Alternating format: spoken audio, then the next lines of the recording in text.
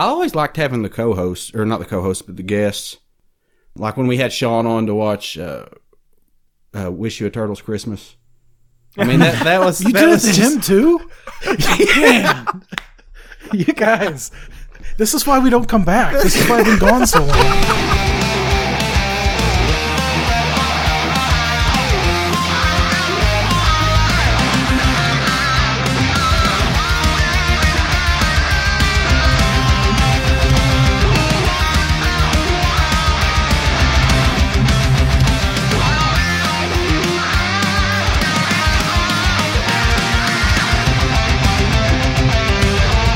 Whoa, dudes! Michelangelo here. You know, the master of the whirling pizzas.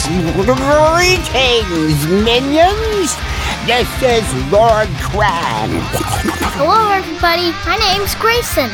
And you, my friend, You're listening to Turtles Forever. brought to you by my radical dudes, Bebop and Rocksteady. Cowabunga! I crack myself up. Cowabunga, dudes and dudettes, and welcome to another episode of Turtles Forever.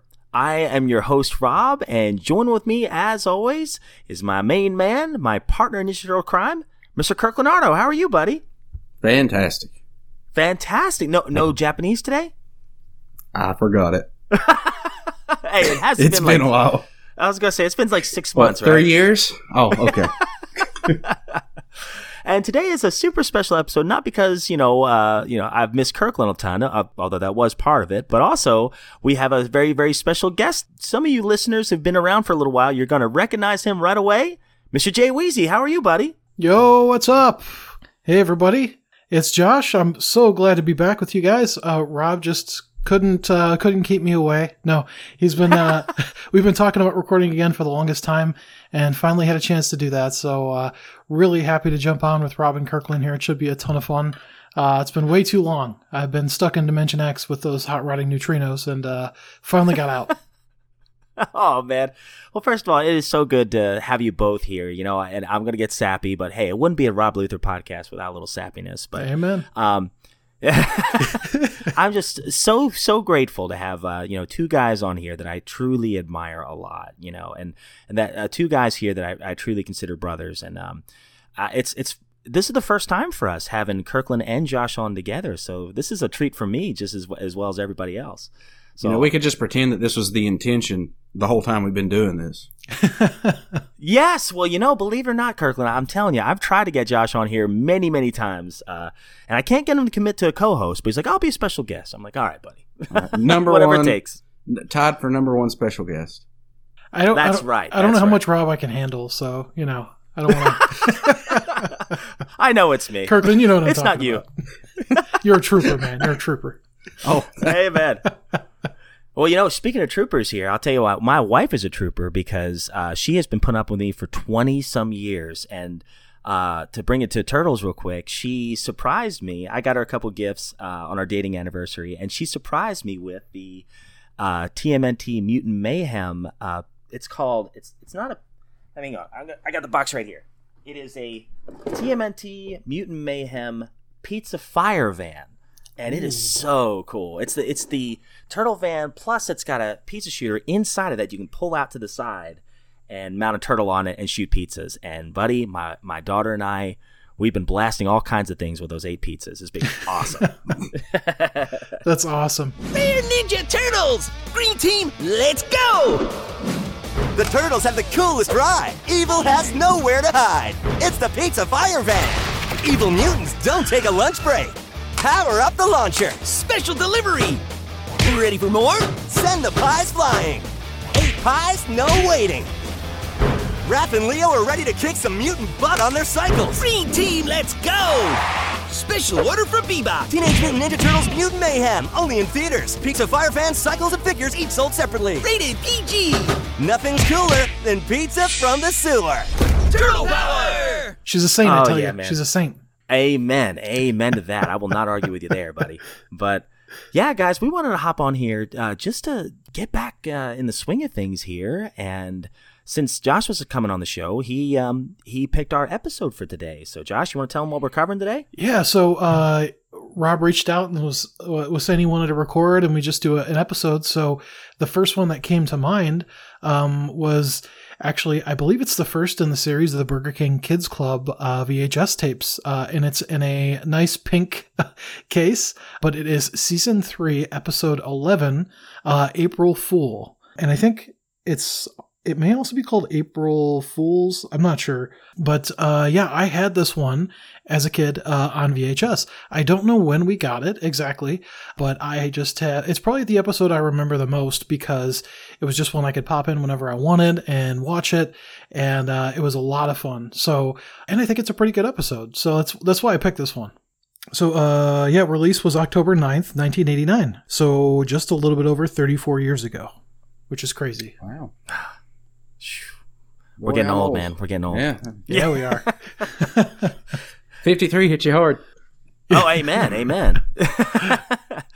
Well, hey, speaking of, things getting old too, I wanted to definitely bring this up, and I definitely want to hear from both of you on this is, we have been doing the Turtles podcast, or Talking Turtles at least, for about 10 years now, which is hard to believe. Turtle Flakes started way back in, I want to say August of 2013, which is hard to believe. So you were there for the very beginning, Josh, and Kirkland, you hopped on about 3 to 4 years ago. So I just wanted to turn it over to you, Josh, first, and hear, are there any highlights from just doing the Turtles podcast that stand out to you over the last 10 years? Oh, man. We have so many great memories, but I think I'll never forget just being able to interview some of the voice actors. Like, it blew my mind. Especially like Townsend Coleman, like, we're talking to him and I'm like, dude, I can't believe this. Like, I was just so starstruck, like, on that episode. And I never imagined, being a kid watching this stuff, that I actually get to talk to some of the folks that are behind, like, creating some of our favorite shows. And also getting it to do with you, Rob, like one of my best friends. And it's like, it's just amazing, the opportunities we have, and Kevin Eastman, like, and it's so funny. I'll randomly bump into people that are Turtles fans, like my next door neighbors. And they're like, oh yeah, we love Turtles. I was like, oh yeah, I used to do a podcast. And they're like, really? And I was like, yeah, I got to talk to some of the creators. It was amazing. Like, and I was like, I still can't believe that it happened. It's almost like we just never expected it. So it's just been really cool, sort of an unexpected blessing to be able to just talk to some of these folks. And I would never meet them ever had we not got together. So I think the interviews just still stick with me the most. Absolutely, man. What about you, Kirkland? You've been around for about 3-4 years now. Are there any highlights for you, my friend? Syndication. Yeah. We're getting syndication soon, right? 10 years? Yeah. I sure hope so. Now, undeniably, Pat Fraley interview. And it's not even close. Like that guy impressed me so much as a person, even more so than a voice actor. But the way he emailed me after the show, and he was like, "Here, do this for me, send it back to me, and let me help you." And I mean, he reached out to me, so I mean, it's like, good night. Wow. Yeah, the guy really. I mean, he knows how to market the right way. Like, he is really he's a servant. You know what I mean? He's got that. Yeah. He's got that servant's mindset. So awesome guy. Let's see. There's a lot of probably a lot of the little episodes I always liked having the co-hosts, or not the co-hosts, but the guests. Like when we had Sean on to watch Wish You a Turtles Christmas. I mean, that was you that did was it to him too. Man, you guys, this is why we don't come back. This is why I've been gone so long. Abuse us. Yeah, but it's so fun. But, it is. And it's coming around the corner too, right? Yes, it is. Yeah. We skipped it last year, didn't we? Yeah, so we got to watch it twice this year. Yeah. Like we walk into Target and they already have Christmas decorations up, and I just start shaking and singing the rap and crying to myself. We could do the 12 days of Turtles Christmas and do it with 12 different people. Oh, that'd be great. 12 different reaction shows. Now, some of the stories we read, like that last one we read before we went on the big hiatus, the one about, where Donatello's got like the... Yes. He's got the like Kirby one. Yes. Yeah, I loved that one. I mean, there's a lot of these like issues that at first glance it'd be like I would never even read them if it wasn't for doing this show. And then after I get into them, it's like, man, that's fantastic. The Leatherhead issue, I remember really liking that one. And really, honestly, it's just more of doing the show that I've enjoyed rather than the content we've covered. I just enjoy I kind of enjoy the process, you know. So that's probably, you know, being able to do it with you, that's probably my favorite part, you know. But as far as shows, yeah, well, I know, yeah, just throw it, why don't you? But as far as shows go, though, the Pat Fraley one, the Kevin Eastman one was really cool, but it was only like 10 minutes. But I mean, honestly, I don't foresee ever being able to do a show as cool as having Pat Fraley on, you know, because that put me on a whole whirlwind path of just looking into different voice actors and what goes into the profession. I'm in a bunch of groups that I'm never going to get work in voice acting, but like I'm in a bunch of groups and just listening to how they do things, just regular professional people that make their living that way, like from paycheck to paycheck, they're doing voice acting and keeping up with like the strike and everything. And people like, you know, post they're like, this is my setup and you think this is good enough? And people are like, you got to stand up in your booth. And then I'll comment and be like, I'll lay on the floor when I do it. Because I literally have no place I was just on the floor recording a guitar part and like my hams hurt so bad. I would have a sound booth up and this would sound a lot better, Rob. But like, I was just hurting so bad that I just took it down and I'm sitting in a chair right now. But like, yeah. So it's really cool. It just sets you on a path of like discovery, you know, when you meet people like that. I think that's what you call inspiration. Absolutely, man. I can completely echo what you guys are saying. To me, it's so many things over the past 10 years. And I don't know, there were a lot of breaks in between. But, I mean, out of all the podcasts, this is the one that I've done the most by far. I mean, there's maybe 75 or 80 Retro Junkies episodes. I know I might have done 30 or 40 Genesis Gems episodes, but, you know, 200 some Turtles episodes. Honestly, going back to what you were saying, Josh, the Townsend Coleman interview, that's one of my all-time favorites. Absolutely all-time favorites. And I've said this many times, you get so afraid to meet some of your heroes, you know, especially your childhood heroes, and it's a cartoon as early as the Turtles. It's like, to me, that represents the absolute epitome of innocence of my childhood. The voices of these characters that I heard as a kid, what if they turn out to be jerks? So when we talked to these guys, and this was also pretty early on in the show, and we're still kind of new at this whole stuff, extremely nice, gracious people. As a matter of fact, Pat Fraley was the first interview we ever had. It was like episode 5.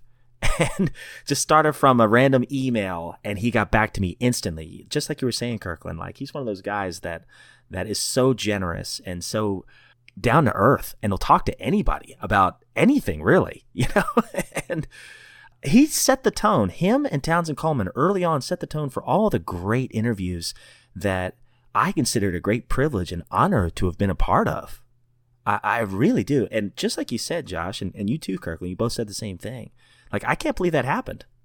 You know, sometimes I go back and listen to that interview as a fan, just hearing these heroes of mine talk and go, wow, I was part of that. That is so cool. What an honor. But the last thing I'll say real quick is that just doing the show with friends, just like you said, Kirkland, the process itself of creating something with people that are what I consider family, man, it's a blessing. It really is a blessing to do this. And as I said a little while ago, we'll always come back to the Turtles. This will always be part of what we do because we love it. We really do.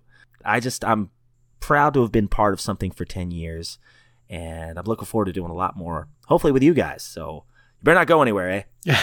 I was just going to say I couldn't agree with you more, Rob. Well, I feel like doing podcasts with you is like, it's like the turtles themselves, right? They always come back, right? Like, it doesn't matter how long it is, but every so many, there's always going to be another show, another movie. There's just always another comic book. It's never going to go away. It's like part of our mutated DNA. Yes. I forgot to mention one thing, just on the Friends note. The get together that we had that one time, that kind of opened up a couple doors for me too, just into, because I was burnt out on fitness podcasts, and I don't even listen to them anymore because it's just old. It's just boring to me now. But I listen to Genesis Gems when it comes out. I listen to Retro Junkies when it comes out, and those are two of my favorite podcasts. You know, so it's like they don't come out as frequently as other podcasts, but it's kind of like waiting for a big movie release. You know what I mean?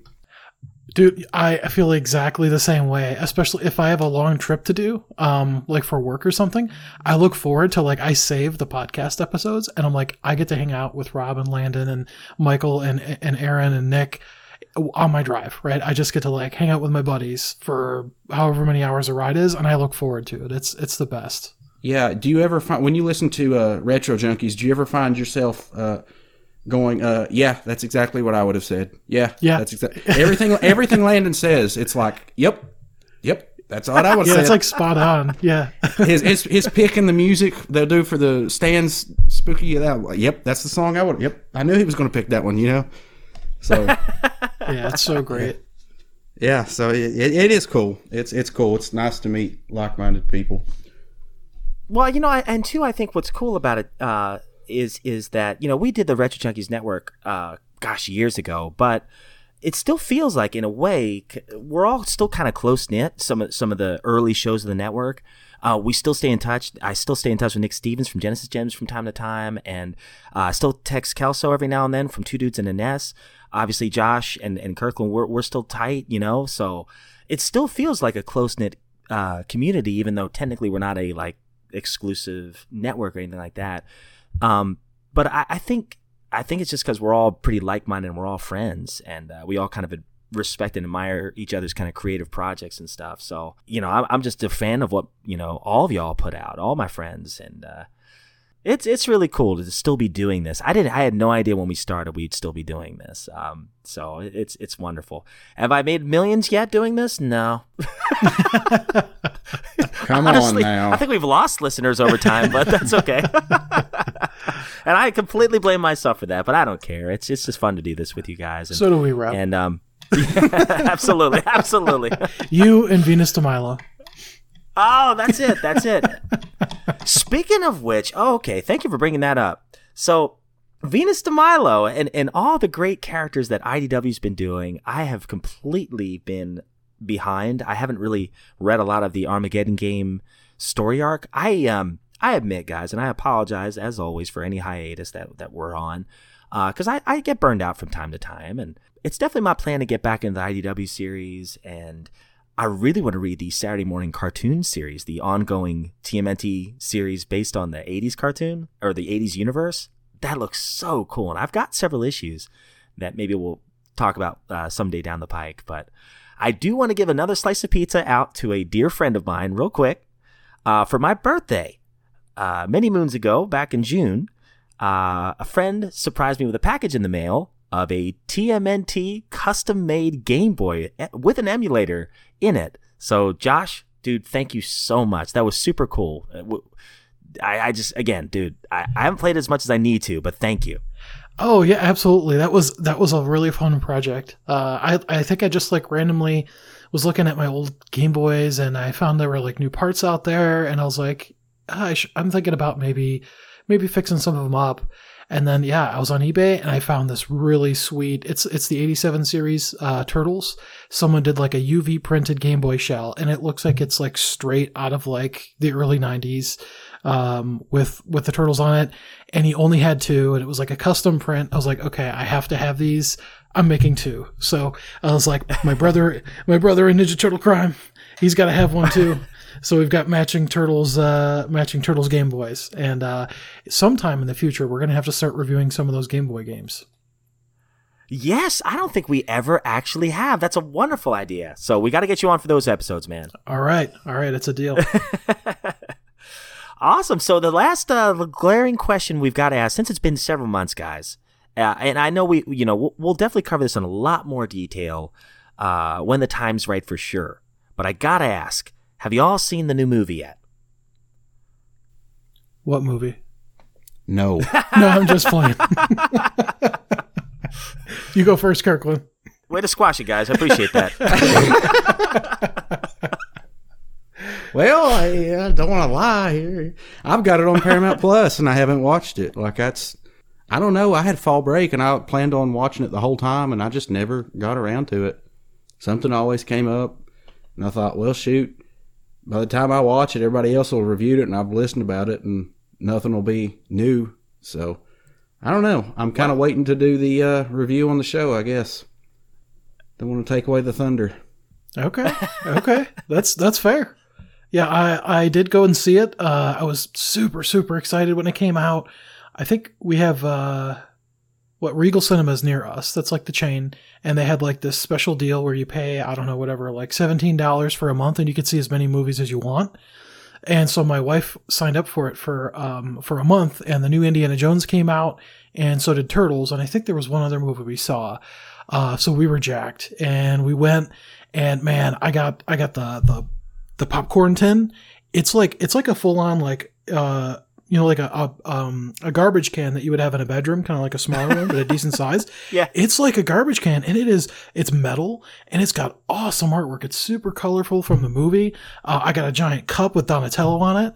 Wow. And we saw the movie. Yeah, they went all out. I actually have Ninja Turtles breakfast cereal right now from this movie release. And yeah, it was just so cool to see all of it. Saw the movie. Really, really enjoyed it. I don't want to spoil it though. We'll have to talk more about it later, but if you have not seen it, definitely go and see it. Was really happy with it. Feeling targeted right now. What was that? Nothing. I'm just joking. Well, hey, I got your back, Kirkland, because I know you've been busy. You've been creating your own podcast, man. So tell our listeners about that real quick. What you've been working on you're at least 3 or 4 episodes deep into it now. Those are all just recycled crap off of our channel. Oh, will you stop? Honestly, will you stop? The one coming out that's this next one that I'm putting out is brand new. It's all completely new. There's as far as I know, there's no recycled footage or anything, but the rest of everything else up through season 1 of the regular show is going to be. There's only a few episodes that hadn't been covered that I had the chance to cover. So there's season 6, episode 6, and then there's a couple more. The season finale should be brand new, and then like episode 10. But this one coming out is brand new, and I'm going to put it out either tomorrow or next week. Completely new adventure, completely new all this. I've got about probably 12 episodes in the can, something like that. I'm pretty far ahead of schedule, but I know eventually something's going to happen where I won't be able to record. So I'm trying to do like the Ninja Turtle nerds, get a whole season ahead, and that way I've got a buffer, But yeah, it's I go through and I cover the regular show episode by episode, and it's season 1's a bit I don't know. It just is what it is. I've really hit a stride, though, in season 2. A couple episodes in it, I hit this really good block of every episode I saw. It's like, man, this is the regular show I remember. This is why I watched it. This is why it's good. And it hasn't slowed down yet. I think this next one I'm about to review is a little bit of a speed bump. But after that, this season I'm on is really good. And it's that's the good thing about the show, and I'll just shut up after that. But it just keeps getting better and better and better. And quite honestly, that's what I think the podcast is going to be, because I know what I've come up with, and I know what the people under me have come up with. I shouldn't say under me. That makes me sound like a jerk. But the people that are working for me, I know what they've come up with, and maybe I don't know. Sometimes they surprise me, but I've heard some of the stuff that they've done that they seem to be doing all right, and it's it just keeps getting better and better. Some of the best content. I haven't hit writer's block yet, so something comes to me, seems like every week. So I'm doing pretty good. It's called, I can't remember what it's called, so it's going to be pretty hard to find, people. So It's I actually what I did. It was called Just a Regular Show About the Regular Show, and About the Regular Show is in parentheses. But Ben's Ryan over there at Talking Snicked, he actually mentioned me in one of his podcasts, which was really nice of him. I heard that. Yeah, I mean that was really really generous of him, and he called it Regular Time because I guess it was titled Regular Time. I guess the dude when he put it up didn't know what to put on the episode, but so I changed the name of the podcast, Regular Time, Just a Regular Show, parentheses, About the Regular Show, close parentheses. Love it. There's only one other regular show out there, and it's some college guys that do it. So, I mean, they've kind of got the monopoly on that. So, oh well. Well, dude. Well, fantastic, man. I cannot wait to give it some more of a listen too, because I've listened to the first 2 or 3 episodes, I think, and I love it. Those interns, I love them. God bless them. So yeah, see, I can't keep up with them. That's why we kicked them off this show. I don't think. Listen, I exactly. I don't think they've screwed up anything yet. I can't promise anything to anybody. They were saying something about your time stick, though, Rob. So I don't know. Uh oh. You might want to go check. I hope Renette has it. That's all I got to say. But yeah, I mean, so obviously you've been busy, so I can understand why you haven't seen the movie. I've seen the movie twice, and let me say, at first, I won't spoil too much. At first, I was like, I like it. It's a little weird. It's so different, but I like it. And I remember walking away going, I didn't like it as much as Across the Spider-Verse, but I liked it. And well, hang on. So the second time around, I was like, oh my gosh, I appreciated this so much more. I don't know. For me, it takes 2 showings for me. I don't know. I gotta. That's always the case for me. I usually like something better the second time around, and that was certainly the case for this movie. It might even be my second favorite Turtles movie ever. I don't think anything can ever top the 1990 movie, but I certainly liked. What's that? Part 3. No, man. Although I don't hate that one, but I wouldn't put it that low as part 3. I definitely really liked Mutant Mayhem for sure. So can't wait to talk about it in more detail here soon. And I will say this too. There were several moments where I literally did laugh out loud. Like, it was genuinely funny. I really enjoyed that.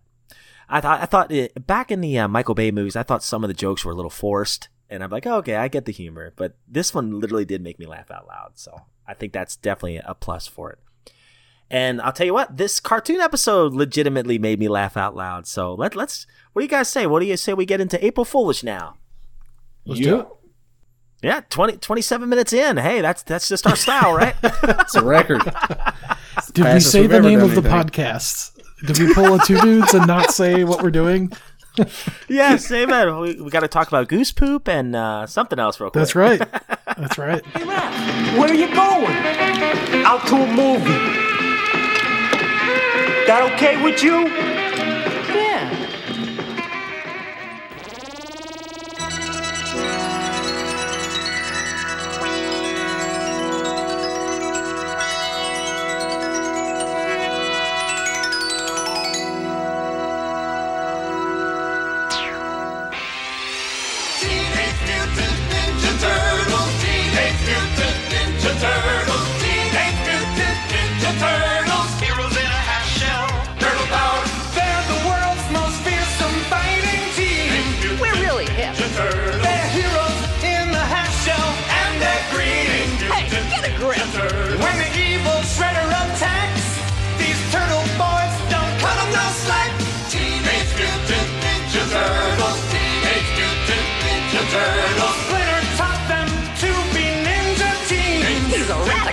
Leonardo leads Donatello does machines. That's a fact, Jack.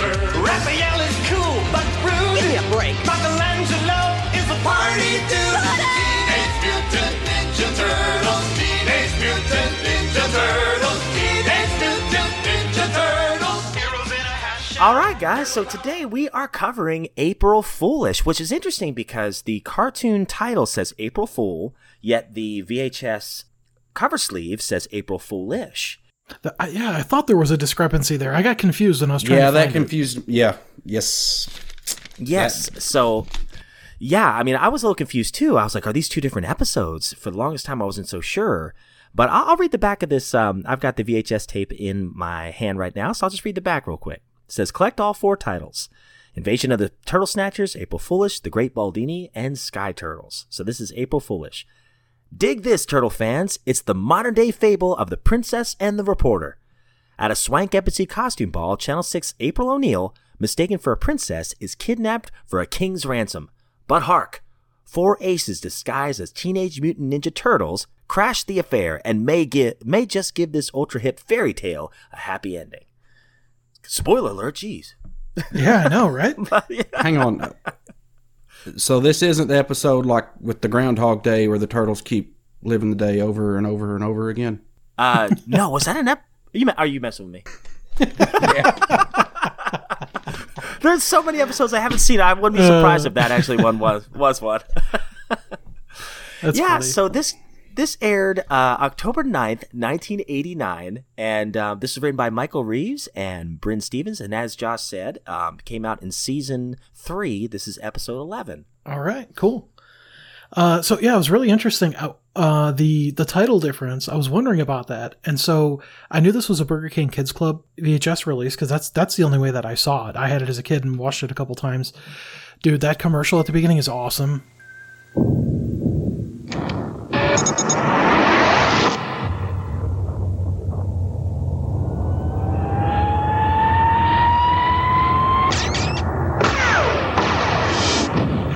The hottest videos are now only at Burger King. Teenage Mutant Ninja Turtles. 4 never-before-released tapes for only $3.49 each. Cool. To get the hottest videos, sometimes you've got to break the rules. Come on, Kid Bid! They're teenagers. They're ninjas. They're green. We're dealing with a real mind here. Ah! Now they're taking Burger King by storm. Teenage Mutant Ninja Turtle videos. Collect 4 adventures you won't find anywhere else. $3.49 each with any purchase. Prices may vary. For a limited time, only at Burger King. California! I love it. And the little FHE logo is also really cool. But I'm wondering if the title difference, I think maybe because I think the VHSs were released afterwards. Because I was watching a YouTube video about that. I guess they were on sale for like $3.50 at Burger King in the Burger King Kids Club. And I think that happened after the first movie came out. So that would have to be after 1990, even though this was recorded in 89. So I'm wondering if that's why there was a title difference. Maybe they just changed it in that release. I'm looking at the bottom of the VHS, the back of it, and it does say 1990. So yeah, that's interesting. It was after the movie. I didn't know that. Yeah. So yeah, as far as the episode goes, Rob gave you a little bit of a synopsis there from the back of the VHS, but essentially, it opens up with April doing a report, and she's interviewing the Emperor of is it Malakurian? Did I say that right? Do you guys know? I think so. Mm-hmm. Okay. Yeah. I'm like, that's such a strange name. I feel like I'm reading the Old Testament or something. What is this? But there's an Emperor of Malakurian, and they had found this mineral called Lithium-90 that apparently has these special properties to be able to power things. But April's interviewing the Emperor as he's decided to sell the mineral rights for someone else to be able to mine these. And they're going to have a special ball or get together or party of some sort, I guess, to celebrate this. So he's bringing the sample back to have this this ball, this costume party, and his daughter is going to be there, who's the princess. And for whatever reason, Krang in the Technodrome is watching Channel 6 News. Apparently, gets good reception there. What does he have? Cable down there or satellite dish? I don't know. No idea. He's got some kind of crazy reception. Although apparently he's not very good at HVAC because it's very hot in the Technodrome, and Shredder's starting to get a little bit cagey and aggravated at how hot it is.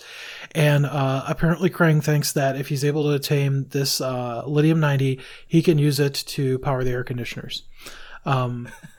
So that's kind of the beginning of the plot. Krang is going to send Shredder to steal the Lithium-90 from this event. Yeah, so right after the interview, April decides she's going to go to this party to get more information, to get a story, and immediately Irma latches on and has to be Irma. and try to make everyone feel sorry for her. And so she's saying, well, with all this talk of diamonds and gold, I'm getting depressed because I'm not engaged yet. And but April, you should go and you should get all dressed up, because you can't go to this ball without being dressed up and looking really nice in your dress. So April has a makeover and she shows up the turtle lair and the turtles kind of creep on her a little bit. Yeah, big time. Isn't that a weird scene?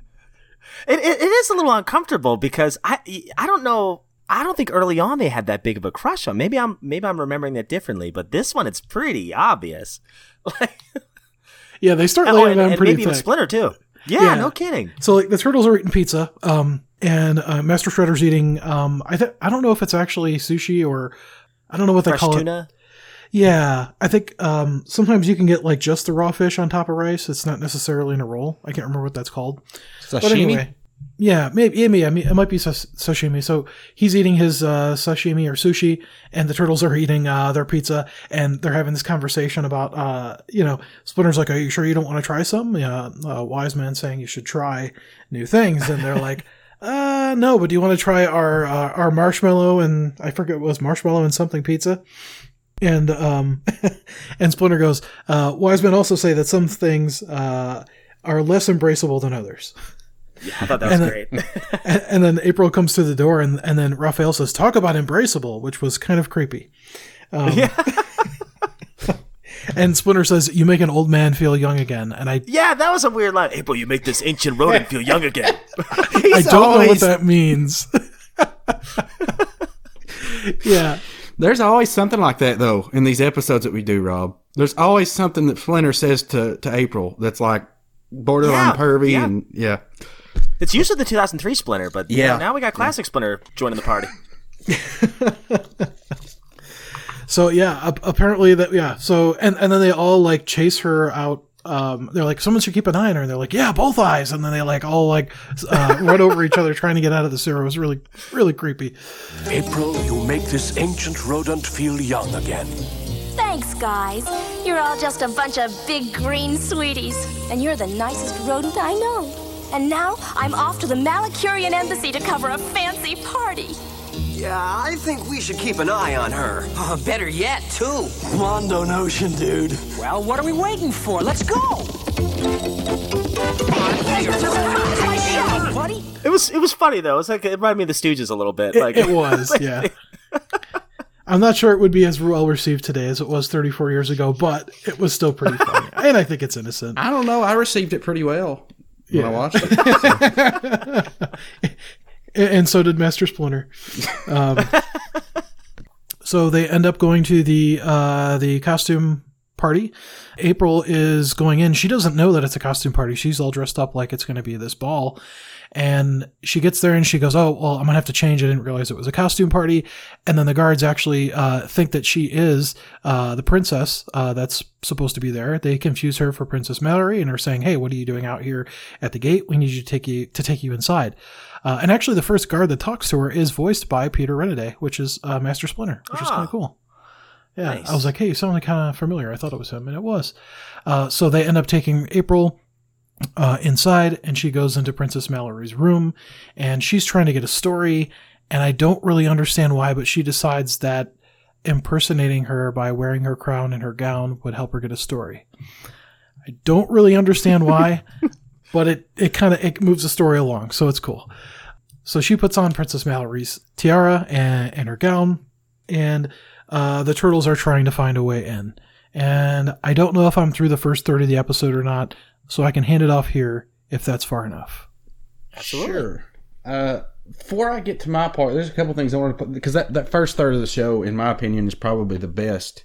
I don't know, it may not be, but everybody else's opinion. But there's a couple things I wanted to point out about that. I had forgotten just how good the intro to this show is. And I mean specifically that like neon looking purple that are surrounding the little baby turtles when they come out of the sewer.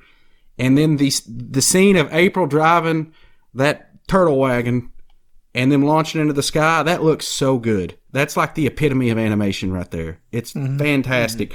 Maybe the whole show doesn't the part with Michelangelo dancing and everything with the 90s background, live touch picture lights and all that. That's still pretty cool. But like them coming out of that van, and I don't know if it's just a combination of the music and everything, but that shot of her looking in the mirror, it gets me every time, man. It's crazy good. But the part where I'm with you, though. Yeah, I mean it's I great. think it's got to be one of the top, like one of the most iconic animated, and maybe even not animated, one of the most iconic like TV show intros ever. Like everybody knows the song. Everybody gets pumped up. Yeah, it like hits everything. Yeah. Yeah, as soon as I see that, I mean, it doesn't matter how many years have passed. When I come back to that and I hear that very first part, that wah, and then all of a sudden the manhole cover flies open, which, come to think of it, how in the world did the turtles just fly out of it like that? But it's a cannon or something under there. I think it was probably the Splinter, like, cut one loose, and they were like, we got to get out of here. That was it. I mean, and they flew. I mean, they were airborne, but nothing pumps you up. But sorry, Kirkland, I digress. No, it's great. I mean, sorry, I will get off of this in just a second, but it's like, it legitimately looks like, it looks like anime looked in the early 90s. Does that make sense? Yeah. Like if you, it really has that look to it. And I mean, it's like, it doesn't look like the rest of the show. I'm not saying that the show looks bad. The show looks great, but like, there's something about it. It's very unique and it just grabs you.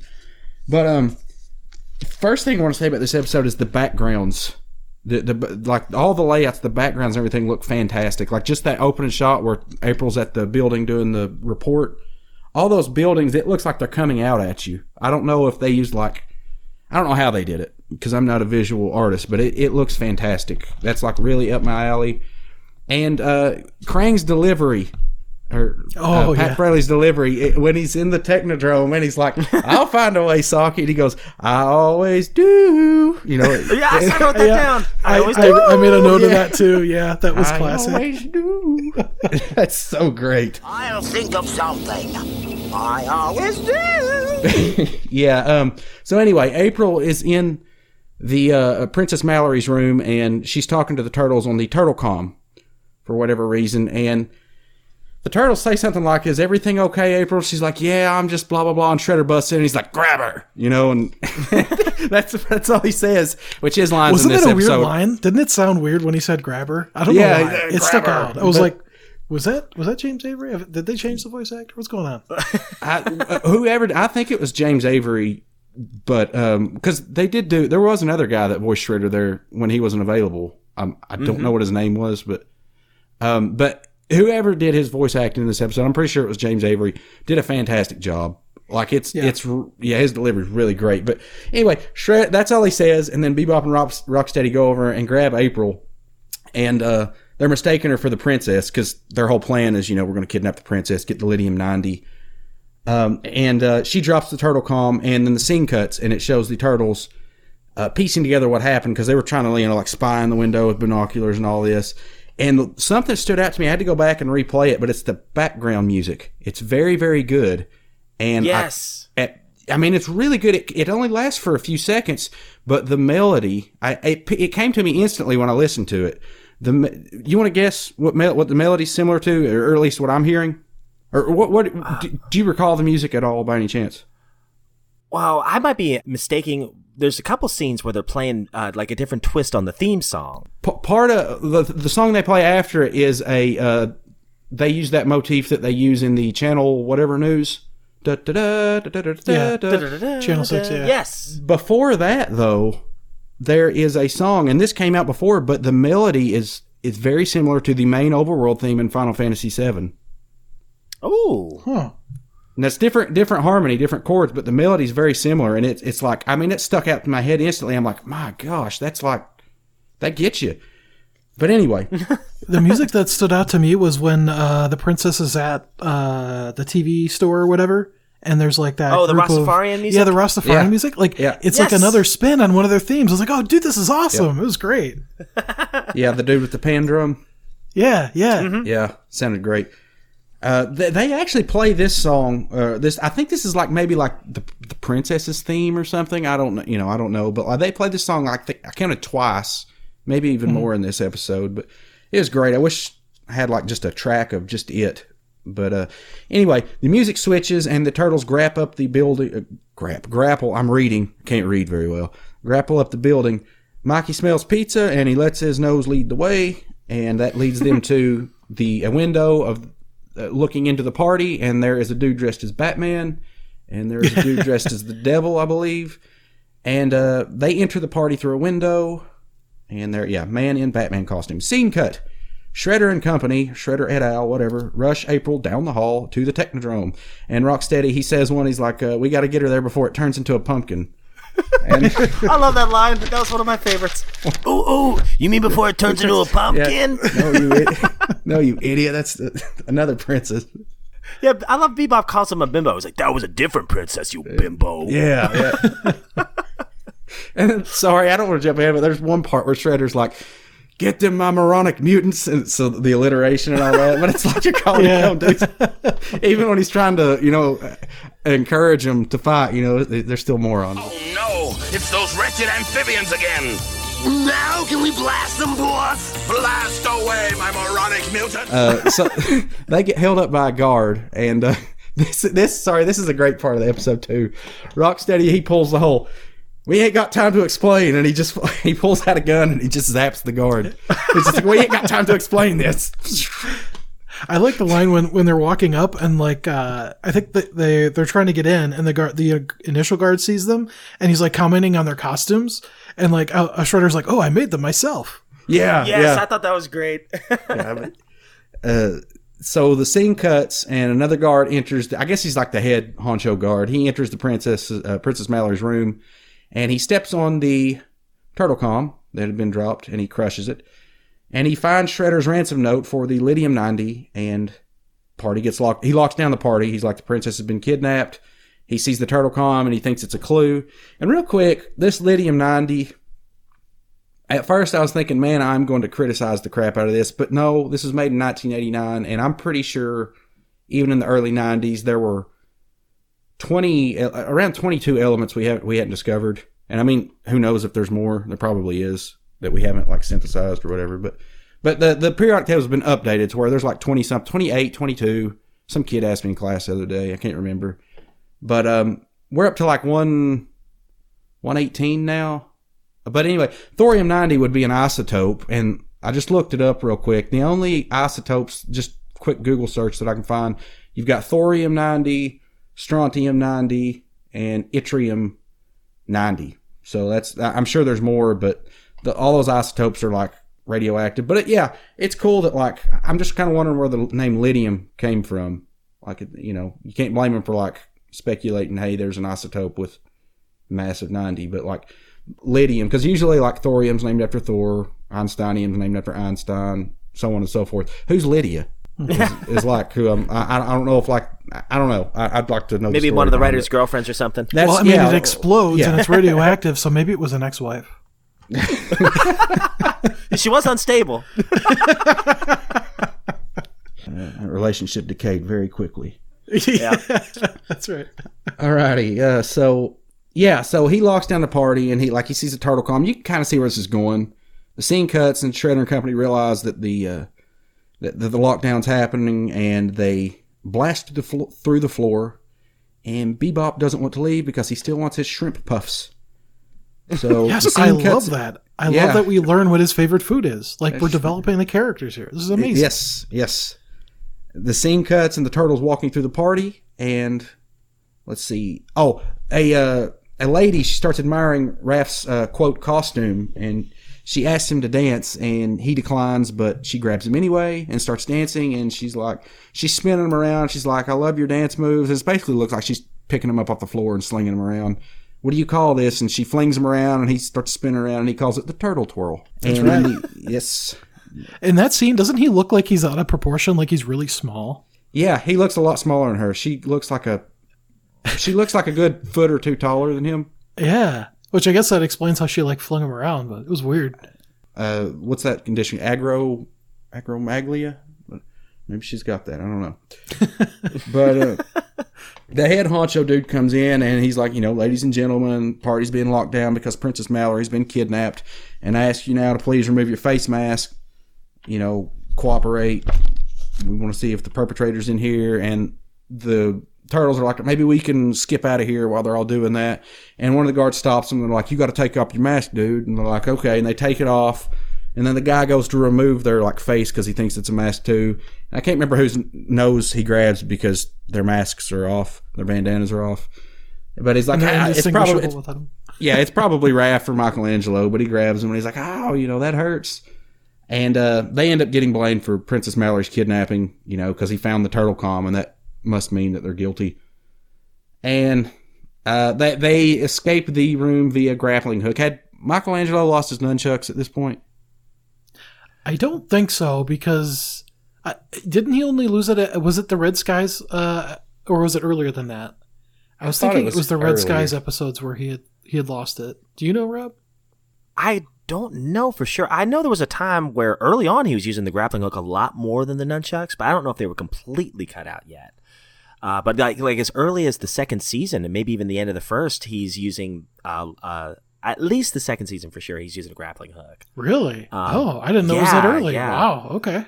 But again, I don't know if they completely cut the nunchucks. I definitely need to look into that. I'm not sure. No, is the grappling hooks on this were really cool, by the way. Is it the same as his? Or because they all look the same. All four of them look the same. They look really cool. Mm-hmm. But is it the same design as his individual one? Oh, good question. I think they're the same, but I'm not sure. And I think they use them twice in this episode, which is cool. Yeah, they scaled up the building and then they kind of Tarzaned out of the party. Yeah, I love the. It's like one of the earlier scenes where they finally swing to the party, and it's so funny because you see this point of view shot. You see the guards right there. He would have easily seen this. like they made a point of showing a guard looking straight at them. It was funny. I like the one scene too. After they swing over with the grappling hook, and Donatello actually uses his bow kind of like a step that they step on, and he lifts it up. Yeah. I was like, that was pretty cool. I was like, have they ever done that before? He pogoed him up there, kind of. Yeah, it was pretty cool. Yeah, I'd forgotten about that. That was when the Channel 6 News theme was playing. Yeah. Okay. Oh, okay. Yeah. So let's see. The scene cuts, and Princess Mallory is walking down the street, and she's listening to that Rastafari music you was talking about. Yeah. And she's standing outside of I guess it's an electronics shop or something, and the TV's on, playing the local news, and they've announced that Princess Mallory's been kidnapped. And she sees the announcement of her kidnapping, and she decides, hey, I've got to get back to Father. He's probably worried, so she calls a taxi down. And real quick, this caught me, it's not the same person. I looked. I'm not sure, but I believe that the person voicing Princess Mallory is the same person that voices Irma, who was also in this episode, being usual Irma. But she was it? I couldn't tell if it was Renee Jacobs changing her voice or if it was Irma. I'm not sure. It may be Renee Jacobs, but I thought, because the way that Princess Mallory is, the way that that the words come out, you hear it, she sounds a lot like Linka or Linka off of Captain Planet, the Planet in the Ring of Tears. Wow. The blonde-headed one, the one that's harnesses the wind. It's not the same person though, but it is Renee Jacobs. I checked. Okay. Yeah. Huh. But yeah, so I thought, well, that's cool. It's just, I don't know, it's kind of cool how these people get so good that they can just imitate, or these voices start to become kind of the same voice once you get so far out there, I guess, with the accent, But anyway, she's the scene cuts after she gets in the taxi, and the next thing we hear is Bebop blast the doors, and there it's Shredder. Shredder and Bebop and Rocksteady have taken Princess Mallory in the elevator. The last we saw them, they said going down, and I don't know where they thought they were going, but we cut to where they're at, and it's Bebop blast the doors, and then the doors blow open. I mean, it's like a crazy explosion. It probably would have killed them. If this is realistic, because it's kaboom, and the doors just blast open, and there's all kinds of fire. And anyway, the elevator doors blast open. Shredder and company carry April into the basement. April wakes up, and Shredder, she says something, let me go, Shredhead, or something. And Shredder realizes, he's like, I know that voice. that, it's that April O'Neil. And he's like, well, I guess we'll have to make the best of a bad situation. And April, she says, Shredder, everywhere you go is a bad situation. Which is, I thought, that's a pretty good line. It's a pretty good line. There just so happens to be an intercom down there. And an announcement is made that a helicopter is waiting on the roof for the kidnappers, or that's waiting on the roof of the embassy. Please let the princess go. So I think that's the Emperor, right? Yeah, the Emperor whose daughter was kidnapped. Yeah. And I think that the voice is the same as April's boss. I don't know why I just forgot his name. Oh, Byrne. Yes. Yeah. And so every time he talks, he's like, yeah. So every time he's like, take her to the roof. And I'm just expecting him to say, go, go, go, go, go. Like right after it. Every time he talks in every scene. Something happens. I don't know if like one of them trips or what, but April gets away from, I think Bebop's the one carrying her. Maybe it's one of the henchmen. And April tries to bail, and like she runs past these barrels and knocks them over, and like it holds up the moronic mutants there for a while. And the turtles try to, simultaneously while this is going on, the turtles, they're trying to cut off Shredder before he can get up to the roof, but they get caught up by the guards. And they have some kind of one-liner. I can't remember because I didn't write it down. But they're about to, boogie with the guards, and then the real princess shows up to save the turtles from a seemingly minor squabble with the guards. And that's as far as I got. So the one part about the guards that was really weird is they tell the turtles, they're like, freeze or we'll open fire. But they're all holding swords. It was so strange. I was like, they must have recorded that and then like decided, yeah, we can't have guns in this show. It was really funny.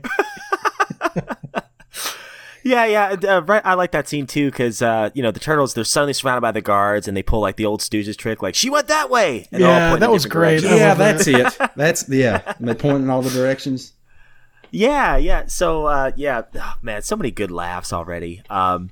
Let's see. So at first the turtles think. So Mallory shows up, and at first the turtles think that she's April, and Raph, he's trying to lighten the mood. He goes, maybe that new hairdo's pulling your brain too tight. So after explaining the whole situation to Mallory, the turtles and Mallory, they make their way up to the rooftops. And I love that Mallory's she's never seen the turtles before, but she's completely unfazed by these mutant turtles that are talking to her. But, it is a masquerade, so I get it. Oh, okay. This is one of my favorite parts of the whole episode. So April makes her escape from Shredder and Bebop and Rocksteady, and she, the whole place is like a maze, right? So there's 3 doors, and April opens one door, and Shredder's standing right in the doorway. He goes, "You should have tried door number 2." And she shuts the door, and he stays there. He never goes out. So she opens the next door, and of course there's Bebop and Rocksteady. So I love how April's about to have her mouth covered with Shredder's handkerchief. She's like, I sure hope this is clean. Yeah, I remember that line. That was great. So Mallory and the turtles, they make their way up the winding staircase to the roof. Meanwhile, Shredder, Bebop, and Rocksteady are making their way to the roof with April. The Emperor, still believing that April is Mallory since April's gagged, is there with the Lydium-90. Shredder takes the Lydium, but refuses to give up April. They make their escape to the chopper, and this is where I was really impressed. I did not know that Shredder could operate a helicopter, because at first, wait, who's piloting this thing? And it was him. He's a man. He's a man of many talents, I'm telling you. Very much so. Shredder piloting the chopper. So then the turtles, they make their way to the rooftop, and Leo shouts valiantly, "Stop that chopper!" So the turtles cling to the chopper, which is kind of funny to me. I don't know why, but they're just hanging on for dear life as Shredder's flying away with April. And I love Raph breaking the fourth wall, looking directly at the camera as he's hanging off the helicopter. Remember, kids, we're professionals. Don't try this at home. So the Emperor, distraught at losing his daughter, is completely dumbfounded when the real Princess Mallory shows up. She hugs him and says it's a long story. So Mikey, he's still hanging on and he goes, "I think I'm losing my grip, guys." And Raph, he goes, "Yeah, we've known about that for a long time." So that's my favorite line of the whole show. That was a great one. So this scene cracks me up. So as the turtles are hanging on for dear life, Mikey goes, "Hey, look, guys, it's a turtle blimp." And, Donatello's like, "Oh, yeah, I stashed it there just in case it would come in handy today." I was like, just happened to park it on this roof. And then he winks. He winks at the screen and says, "Thanks, playmates." I love it. So the turtles, they hop off the chopper and into the blimp. And Shredder, this is pretty funny. Oh my gosh. Some of the back and forth between Shredder and Krang are gold in this episode. So Shredder, he goes, "Come in, Krang, are you there?" And Krang goes, "Where else would I be? Out nightclubbing?" I'm like, what? Could you imagine Krang nightclubbing? Clubbing with Krang. In his giant, like, robot suit, just like... Getting down? He's getting down, yeah. He's doing the robot. Making the pizza. Yeah, he's doing the robot. That's it. So Krang's surprised and elated that Shredder's actually has the Lydium 90 and wants to meet, or Krang wants to meet at, I think it was at the art museum, or for whatever reason they wanted to meet there. And that's where they were going to send the module to go pick them up. So this shot right here, Kirkland, you were talking about really cool animation. I love the animation of this shot here. So as Shredder's copter is landing on top of the museum rooftop, Shredder goes, "Nothing can stop me now." And meanwhile, as Shredder's landing the chopper, the turtle blimp slowly comes overhead and looms over Shredder. It was just a cool scene. Just directly, I guess, first-person point of view. It looked so cool. So the turtles, they chase Shredder and the gang down the fire escape while the module's on its way to pick them up. I didn't know it was radio control, so that's cool. Shredder goes, "Krang, where's the module?" And Krang goes, "It's inside the museum." Shredder goes, "You fool, you found out the triangulation." And Krang goes, "So sue me." Which is a great line, will be reused later. As Shredder makes his way inside, April rips off the gag and screams at the turtles to help her. And as Bebop and Rocksteady are about to shoot the turtles, Princess Mallory and her guards stop them and attempt to place them under arrest. The bad guys make their escape through the floor to the module, as much as they hate disobeying a royal command. And Krang floods the tunnel with molten lava so that the turtles can't chase after them. Which, I didn't know he could do that. Everyone's bummed out, but Donnie has a big grin and he says that the Lydium 90 is actually highly unstable and the pressure of the heat underground will likely destroy it. And this was funny. So the Emperor goes, "Oh, by the way, congratulations, your turtle costumes won first prize." And it's for ridiculousness. So, hey, gotta be first for something. So that was nice. So meanwhile, I love this. Shredder presents the Krang with the Lydium 90. And as Krang receives it, it's starting to glow and radiate and everything. And Krang goes, "What's going on here?" Shredder goes, "I don't know, but I'm not about to stick around to find out." So Shredder just completely abandons Krang while he's holding this thing is going to blow up. And sure enough, Krang blows up. Like Wile E. Coyote style. It was great with TNT. So Krang goes, "Shredder, you idiot! I could have been blown to bits." And then Shredder goes, "So sue me." I was like, perfect. Got him. Here, Krang, the Lydium 90. Give it here! Give it!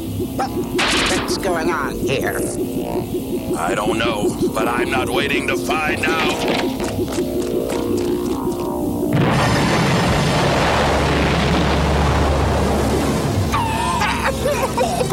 Shredder, you idiot! I could have been blown to bits! So sue me. Got him. You know, it's no wonder they never succeed. They're like the odd couple, you know. They're always at each other's throats. Always, constantly. It's absolutely perfect. It really is. And then Bebop and Rocksteady, they were so funny in this episode. Meanwhile, the April and the Turtles, they convene over their ceremonial end of episode pizza, and Splinter asks April what she's learned from this whole experience. April replies, "I've learned that disguise is a great way to get a story." And then she's like, "By the way, there's a convention of bald-headed diplomats in town next week. Maybe I could pass as one of them." And she puts on a bald cap and the gang cracks up. Raph caps off the episode with a great line, "Paint that thing green and you could pass as one of us." And that's how this episode ends. And she looks so angry at the end when he says it. She looks downright scary. Like she ain't happy. You're going to compare me to a turtle? Are you That's serious? Right. Oh, man. So I'll go ahead and get mine out of the way real quick. I'm right there with Kirkland. This is probably, this might be, it's definitely my favorite episode that we've covered so far. I obviously haven't watched all the episodes in the original Fred Wolf series. There's so many. But this was genuinely laugh out loud, funny. The story was engaging. It was interesting enough for me. And I just thought it was solid all the way around. Animation, the spin on the music, the humor. The humor, I think, was the greatest strength of this episode. I absolutely love this one. This is my favorite so far. So, Josh, what about you, man? Yeah, it was really good. And there are certain things about the episode that I just remember from watching it probably, who knows, like 20 years ago. The art museum. I really love the art museum. It's so strange. There's so many strange pieces in it. And I think that's one of the really cool things, like the finger. So like when they go to escape, the module like drills down and makes a hole. Well, there was like this giant finger, or it was a hand with like the pointer finger pointed out, and they end up pulling it down to like plug the hole. And then when the when the lava comes up, it like kind of comes around the finger and back out. I don't know why, but I always thought that was so cool. Just the way that they drew it. It was just one of those weird, I don't know, just a wacky, one-off, strange thing that was like not in any other episode. And I think there were a lot of different venues in this one. So this episode to me felt like they put a lot into it because, you have the interview at the very beginning outside of wherever the Emperor is. Then you actually have the ball, and that's like an entire building. And then they go to the art museum, which is another building. And these are like, they do go to the streets of New York, but they do that in almost every episode. So I thought it was cool that there were like multiple locations that are unique to this episode, instead of just reusing them, and that they're also so unique. The ball has all these different characters and different costumes, which is really cool. And the art museum has all the different pieces. So I thought that was great. And we get to see the grappling hooks twice, and you get to see the Technodrome and the turtle blimp. I mean, like all of the really cool things that you don't get to see every episode being in there it was just awesome. I really enjoyed it. And I think we all had a different favorite one-liner. So there were multiple to choose from, and they were all great. Yeah, I think the comedy was probably one of the best things about this episode. But I just have to say it's so unique. And the story felt like it was a lot more complex than most episodes, right? Because you've got like this new element, and then you've got this hostage exchange, and then you have the confusion between April and the princess. Like, it was pretty complex for a Turtles episode, and they really pulled it out. It was great. What do you think, Kirkland? I enjoyed it. No, this is the best one we've watched so far, in my opinion. I've pretty much said everything I like about it. I mean, all the little things in the background, I like the music and I'm not completing my sentences now, or my words, sorry. But all the little things in the background and the like I said, the background images, like the buildings and everything, they just look really good to me. And I really like the voice acting delivery by pretty much everybody. James Avery, if that's him doing Shredder, he really did a great job, in my opinion. I mean, like, it's just like, yeah, like, I don't know what it is about it, but like all those lines he's saying, it's just like, I can just see his face, when he says it, I can see like Uncle Phil saying that to Will Smith.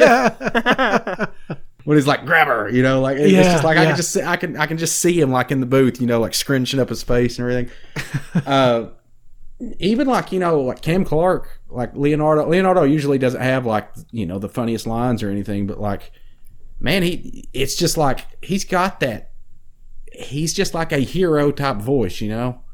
He's just, so yeah, I mean, and they all, Splinter had his moments. It's got everything you want in a Ninja Turtles episodes, The only thing it doesn't have is an epic battle with Shredder. You know what I mean? Because he kind of gets away, but at the same time, that's, you probably expect at some point for them to fight Shredder. So this kind of, the ending, I guess, is, it doesn't feel, it feels rushed in ways, but like, I mean, I get it though, because it's just like, well, he went down the hole, and it's like, well, they're going to have something where like they foil him and he comes back up another, I don't know, the little module like drills its way back up the other side of the museum, but it didn't. They just got away. They got the element, but who cares? Because apparently it's highly unstable under the pressures found underneath the earth, and it blows up. So, it's like great. It subverts your expectations. So there you go. Yeah, you bring up a really good point too. That like they don't even actually have a battle with with Shredder, and it's still a really good episode. And I think that's like it kind of makes it even more unique. And I do remember one of my favorite scenes was actually right as April's trying to escape from Shredder and Bebop and Rocksteady. They're in the art museum, and there's that finger, that I was talking about that goes into the ground. There's like this, it's almost like a metal pole it's sort of like being supported by. And as she's trying to escape from them, she actually like grabs onto it and like whips her body around it and kicks them. Like she does like a really cool ninja kick. And I was like, man, I can't think of very many episodes where April gets to kick butt, but she did. It was pretty cool. Yeah, I didn't catch that. I'm glad you caught that. That's awesome. Yeah, it's really neat. It's near the end. It's pretty cool. Well, hey, this is nice. All three of us agree. This one was a gem. This was a really good, solid episode. And I looked at season 3. There are 40-some episodes in season 3. I mean, huge season for the Turtles in 1989, and we're talking about the apex of Ninja Turtles popularity. I always say like the golden era of the Turtles was like 1988 to about 92 or 93. 93 might even be pushing it a little bit, but man, we're getting close to the pinnacle of what Turtle Mania would be. So this was a really solid episode. Is season 3 the season that has Return of the Technodrome in it, where Splinter and Shredder have like the Star Wars type showdown in the Technodrome? If that's not season 3, that's definitely season 2. It's early. I know which one you're talking about. Yeah, I don't see Return of the Technodrome in this season. I see Return of the Fly and 22, but not Technodrome. But Return of the Fly, I like that one. Yeah. If there's a different name though, that could be in here. It would have been towards the end of the season, I believe. I don't know how I know that because I've seen barely any of these. Well, I think we should watch a whole lot more of them. Yeah. Hey, on Paramount, they've got the first 2 seasons now. I saw that on there. I was like, oh, man. That's really cool. Turtles. I may be...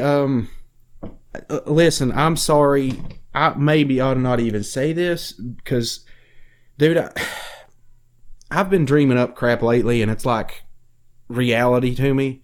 Like, I'm not even kidding you, dude. At work, or not at work, but one night, it was September 20th. I woke up that night, and the first words out of my mouth, I went, "Oh, my portfolio," because I had a dream somewhere along the line that our boss told us that September 21st, she was taking up a portfolio of single thing we had assigned the students up to that point. Oh. And I dreamed that, and I thought it was so real that I was like, oh, my portfolio. And I went to work, and I was asking everybody, I was like, hey, Tremel, I was like, hey, have you turned in that portfolio we got due yet? And it was like freaking him out. He's like, what are you talking about?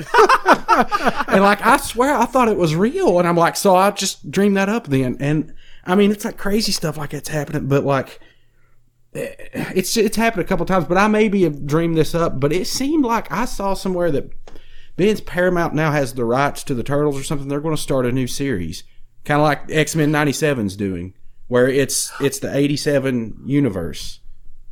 Ooh. Oh my gosh. Now that would be awesome. I'm not sure. Like, I think there is a TV show coming out, but I didn't know if it was. It's like I probably dreamed that up, dude, but man, it's Charles Barkley. It wasn't a dream. It really happened. Well, I hope we can dream it into existence, man, because they've already got the comic now, the 87 comic, which I love. I cannot wait to read some more of it. I read the first issue, and I really enjoyed it, so I think that might be on the menu here soon. But don't hold me to that, because I am ignorant when it comes to Ninja Turtles and all the updates and everything. There's so many of them now that I can't keep up with. Well, yeah, well, absolutely. I mean, we're just fans, and that's why we do this podcast. I am not an expert. Like, if I want to learn something, I usually listen to Ninja Turtle Power Hour or Ninja Turtle Nerds because they know way more about the Turtles than I do. Every episode, I just like it. It's like NECA put out a Super 7 version of the Playmate. Yes. I'm like, oh, wow. I didn't even know that was out. Yeah. So, I think that's part of what makes this exciting for us is sometimes we're uncovering stuff that we completely forgotten about as kids or we never saw in the first place. And that's what makes the show fun for me. So, yeah, excited to watch some more classic episodes and excited for all the new Turtles content that's coming out. Yeah, a new show would be really, really cool. I mean, absolutely. That would be awesome. I mean, to be honest, when, the latest Turtle show came out, what was it? Rise of the TMNT? Rise of the TMNT? That was why I left the podcast. It was just so terrible. No, I'm kidding. I never watched it. I've never I seen never it. watched it. I never got into it. I never watched it. I hope it's good, but I never. Yeah. Well, I'm there with you. I've watched the first season and I saw the movie, and the movie was really good. I didn't know there was a movie. Yeah, they made. I think it was a way that they were going to try to wrap up the series, but they turned it into a movie, much like Turtles Forever. But I really enjoyed the movie, and Grayson likes that too. So I'm gonna have to go back and rewatch, or actually finish the series. There was only, I think, 2 or 3 seasons, but at first I was like, oh my gosh, this is so different. I don't like the animation style. What are they doing with their personalities? But when I started giving a couple more episodes a chance, I was like, okay, I'm kind of liking this. This is different, and kudos to them for changing it up a little bit. And I got the same vibes from Mutant Mayhem, you know. Mm-hmm. So if the new series, let me just put it this way, Mutant Mayhem has given me a lot of hope for some more new Turtle stuff. So really excited to see what's down the pike, and really excited to have you back on again, Josh. If you ever come back on for us, man. Yeah, we'll definitely have to do some more. This is pretty fun. Absolutely. Thanks for being the buffer, Kirkland. I appreciate it. Well, thank you for coming on, man. I appreciate you.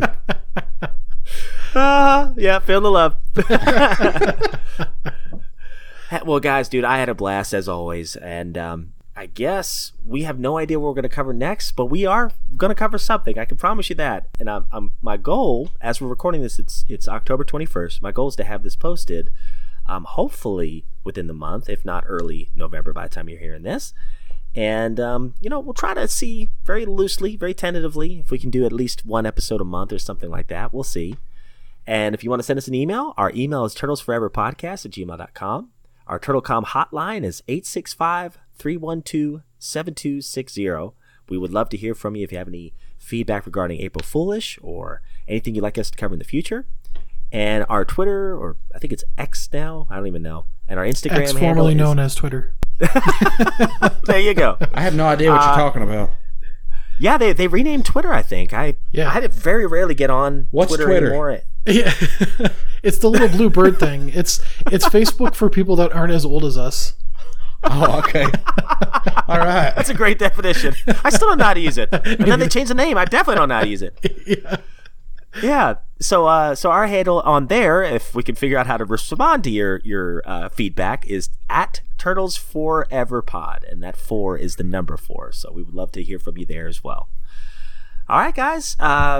Hey, had a blast as always. And the big question is, the question we all want to know is, what type of pizza are we going to have to close out another Totally Tubular episode of Turtles Forever? Ooh, I'm thinking carne asada. Ooh, what is that? I want to hear Rob try to say it. What is it? Carne asada. Yeah. Carne asada. Yeah. What is it? It sounds spicy, whatever. Something with beef. It's like I think it's a Mexican. I think it's like beef. I don't know. It's just fun to say. Carne means something to do with a cow. Yeah. Carnitine, carne. Yeah. All right. Well, we can do that. All right. Well, guys, thank you all again for listening. And on behalf of Josh and Kirk Nardo and myself, here's to hoping you enjoy a mega slice of carne asada and marshmallow pizza. Cowabunga, dudes. Cowabunga. Did I say it right? Cowabunga.